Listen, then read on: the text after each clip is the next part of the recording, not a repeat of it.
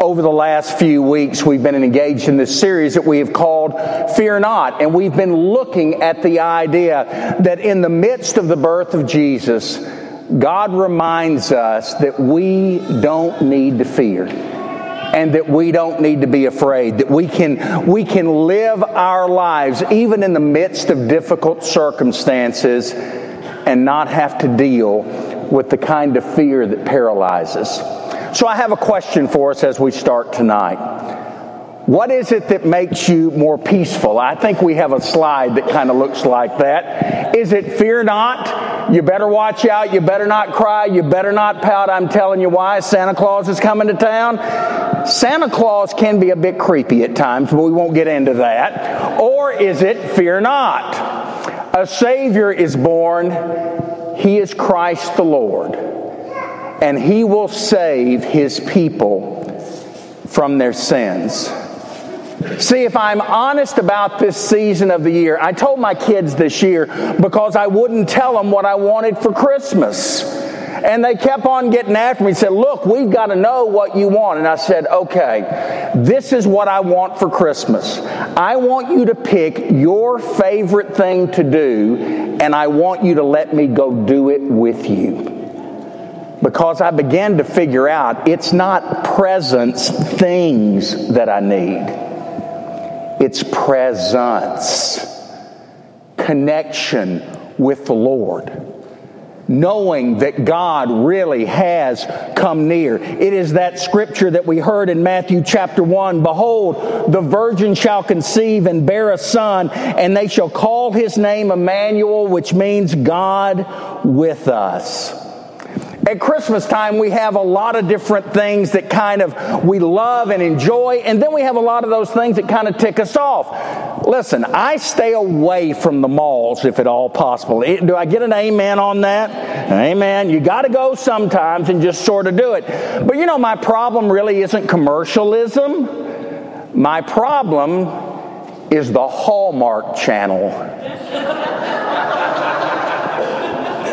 At this time of year, the Hallmark Channel has every sappy holiday movie you can begin to imagine. And there are people that keep the Hallmark Channel on all the stinking time. And the plots are all the same.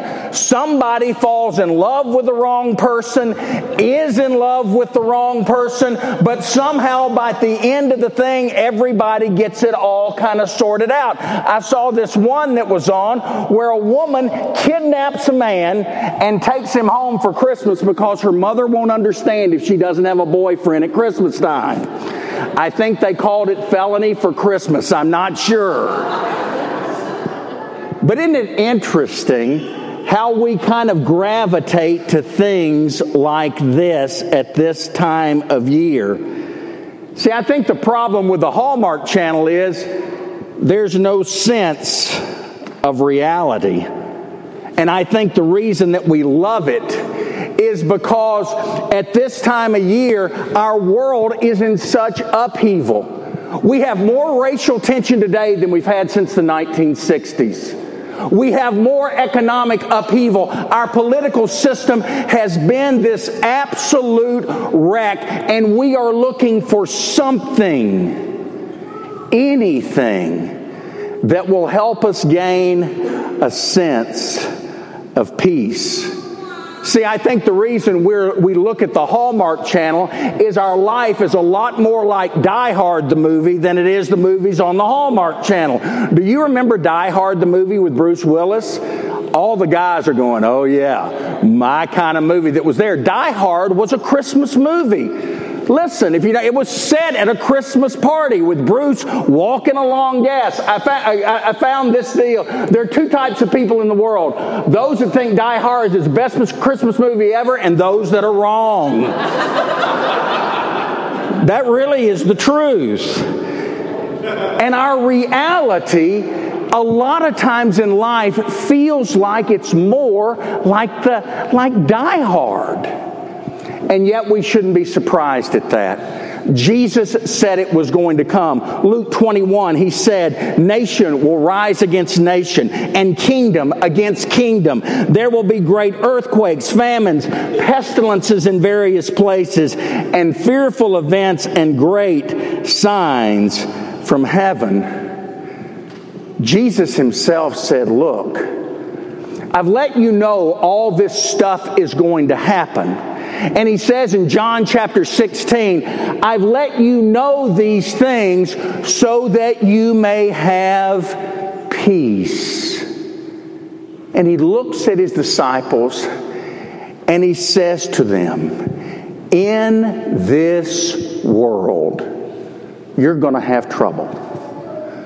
But be of good cheer, be of great confidence, for I have overcome the world. It's Jesus that says, hard times will come among us, but take heart, I have it under control. And I think that's the backdrop of the Christmas story. You have barren women in their 80s conceiving children. You have virgins having babies. You have priests unable to speak for 6 months. And you have angels. Angels show up. The angel Gabriel shows up, tells Zechariah and Elizabeth, as octogenarians, you are going to have children. Zechariah finds out that he's going to get to buy diapers with his Social Security check. Now that's a kicker, right? You've got virgins who are being told they're going to have babies. You have Joseph, who has to have this encounter with an angel so that he doesn't turn his back on Mary. And then you have shepherds. Do you remember this part of the Christmas story? John Mark read it a moment ago. Luke 2, and there were shepherds living in the fields nearby, keeping watch over their flocks at night. An angel of the Lord appeared to them, and the glory of the Lord shone around them, and they were terrified. So you have to understand that angels were the lowest class of their culture. They couldn't go into the temple because they were perpetually unclean. They didn't have the ability to go in. And you have this group of people that is at nighttime.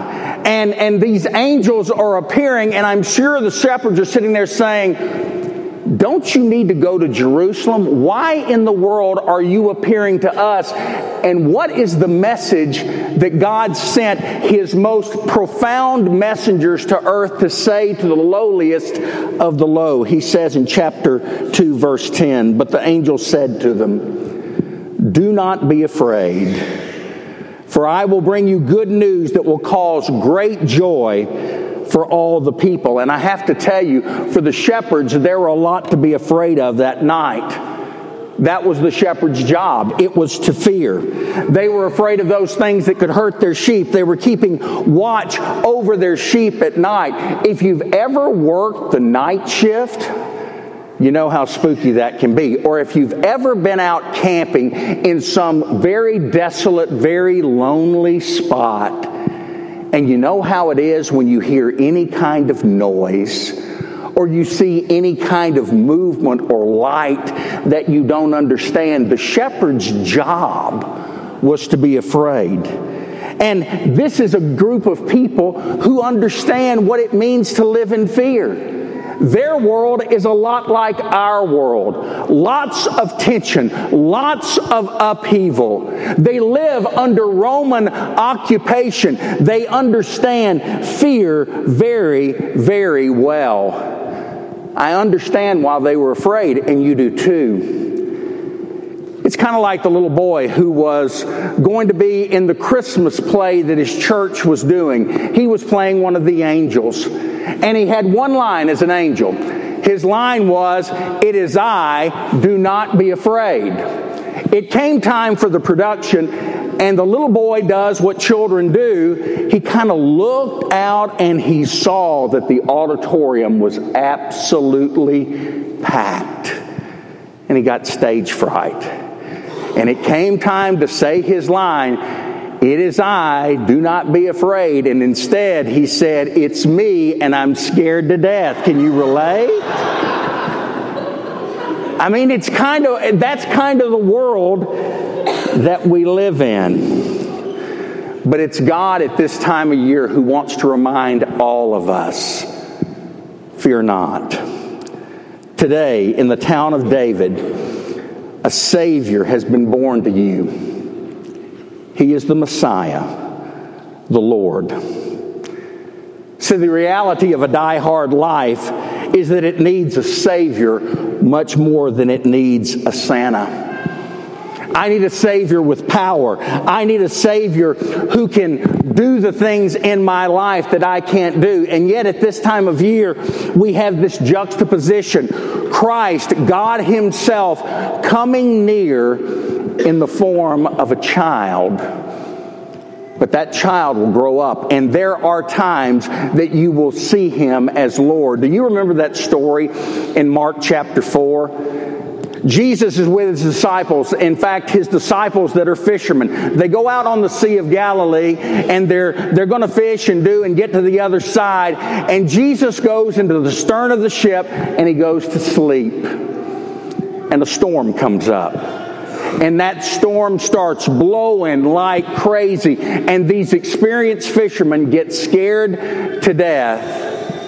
And here is Jesus fast asleep all the way through this particular moment. And I want you to hear the disciples panic. They say, they woke Him and said to Him, "Teacher, don't you care that we drown?"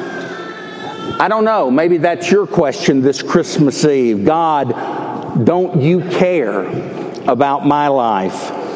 In the Christmas story, you have Zechariah who's afraid that they won't have a child. Mary is afraid of the virgin birth and how that's going to work. Joseph is afraid of marrying Mary and what that's going to mean for his family. The shepherds are afraid of everything, and they ask those questions. God, don't you care about us? Maybe you have some of those questions to answer tonight. God, don't you care? I've got all these kids to raise and I don't know how I'm going to do it. God, don't you care? My job is difficult, or maybe I'm not going to have a job and I know that's coming and I'm trying to figure out how to work my life at that moment. God, don't you care? Every time I walk into my mother's room, I have to reintroduce myself to her because the Alzheimer's is just that bad. God, don't you care? And the disciples are mad because they don't think that God cares. They don't think that Jesus is involved because He's asleep, and they wake Him up, and I want you to see what He does. Mark 4 verse 39 says, "And He awoke and rebuked the wind and said to the sea, 'Peace, be still.' And the wind ceased, and there was a great calm, and the storm stopped immediately." Listen, here's the thing that happens at Christmas time for all of us. In a lot of our lives, we have these storms that are going on. And at Christmas time, we will sit there and put those storms on hold because, after all, it's Christmas and everything's supposed to be good at Christmas time, right? But the fact of the matter is, the storm is still going. Here's the good news about storms. They always come to an end.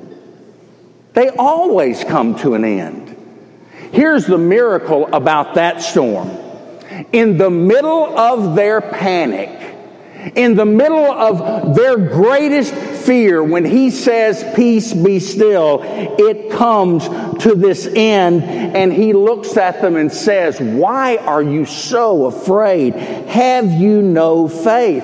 He has the same circumstances they do. He's in the same boat, the same storm, going through the same thing, and the disciples move their fear from the storm to Him, and they say, "Who is this man? Who is this man that can do these things? Who's this man that brings a pillow to a boat instead of a life jacket? Who is this man that the winds and the waves obey? And does He care about me. It's the reason the angels say, do not be afraid. For I bring you good news that will cause great joy for all the people. Today in the town of David, a Savior has been born. He is the Messiah. He's the Lord. And suddenly there was with this angel a multitude of heavenly hosts praising God and saying, glory to God in the highest, and on earth peace among those with whom He is pleased. Do you catch what happens in these stories? Jesus tells the storm, peace. When Isaiah predicts the birth of the Messiah in Isaiah 9 verse 6, he says, and you're going to call Him Emmanuel, and He is the Prince of Peace. And the angels tell everyone in this Christmas story, from Zechariah and Elizabeth to Mary to the shepherds, fear not.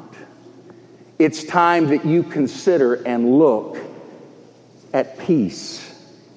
See, our circumstances don't necessarily change. This child is going to be born to very poor parents. His life is not going to be easy, and he's still going to die on a Roman cross. His hands are going to be pierced. His feet are going to be pierced. His side is going to be pierced by a sword. All of these things are going to happen. But you have to decide, and I have to decide, in the middle of our storms, are we willing to let go and have peace? For fear is the security blanket that we hold on to. What are you holding on to this Christmas Eve? What is the thing that in the midst of your life, whether good, bad, or indifferent, what is the thing you hold on to? See, I think we have to come to the conclusion the only way that we have peace is to let go and let God do what God does. The writer of Hebrews says, faith is the assurance of things hoped for. It's the conviction of things not seen. Faith only comes when I'm willing to let go of everything and give it over to God, because peace is the opposite of fear. I can't be in the middle of my fear and have peace. 50 years ago, Charles Schulz created the Peanuts comic strip.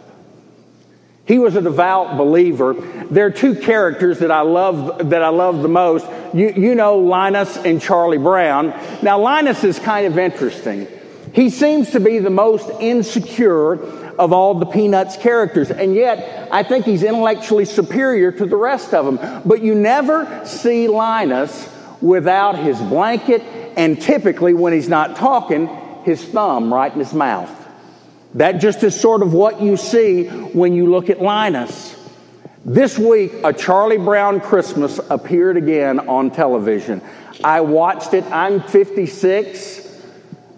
I'm not going to tell you how many times I've seen that. Let's just say it's been a bunch in those 56 years. And I saw something this year that I had never seen before.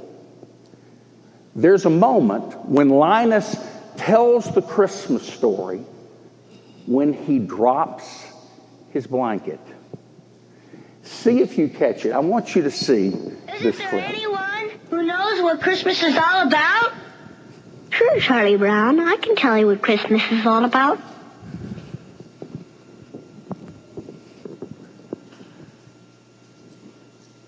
Lights, please. And there were in the same country shepherds, abiding in the field, keeping watch over their flock by night. And lo, the angel of the Lord came upon them. And the glory of the Lord shone round about them. And they were sore afraid. And the angel said unto them, Fear not. For behold, I bring you tidings of great joy, which shall be to all people. For unto you is born this day in the city of David a Savior, which is Christ the Lord. And this shall be a sign unto you. Ye shall find the babe wrapped in swaddling clothes, lying in a manger. And suddenly there was with the angel a multitude of the heavenly host praising God, and saying, Glory to God in the highest, and on earth peace, goodwill toward men. Did you catch it? He drops his blanket when he says, fear not. See, the birth of Jesus separates us from our fears. And the only way that we can hold on to the blessing that Jesus wants to bring us is to turn loose of those security blankets we hold on to and to grab him and never, never turn him loose.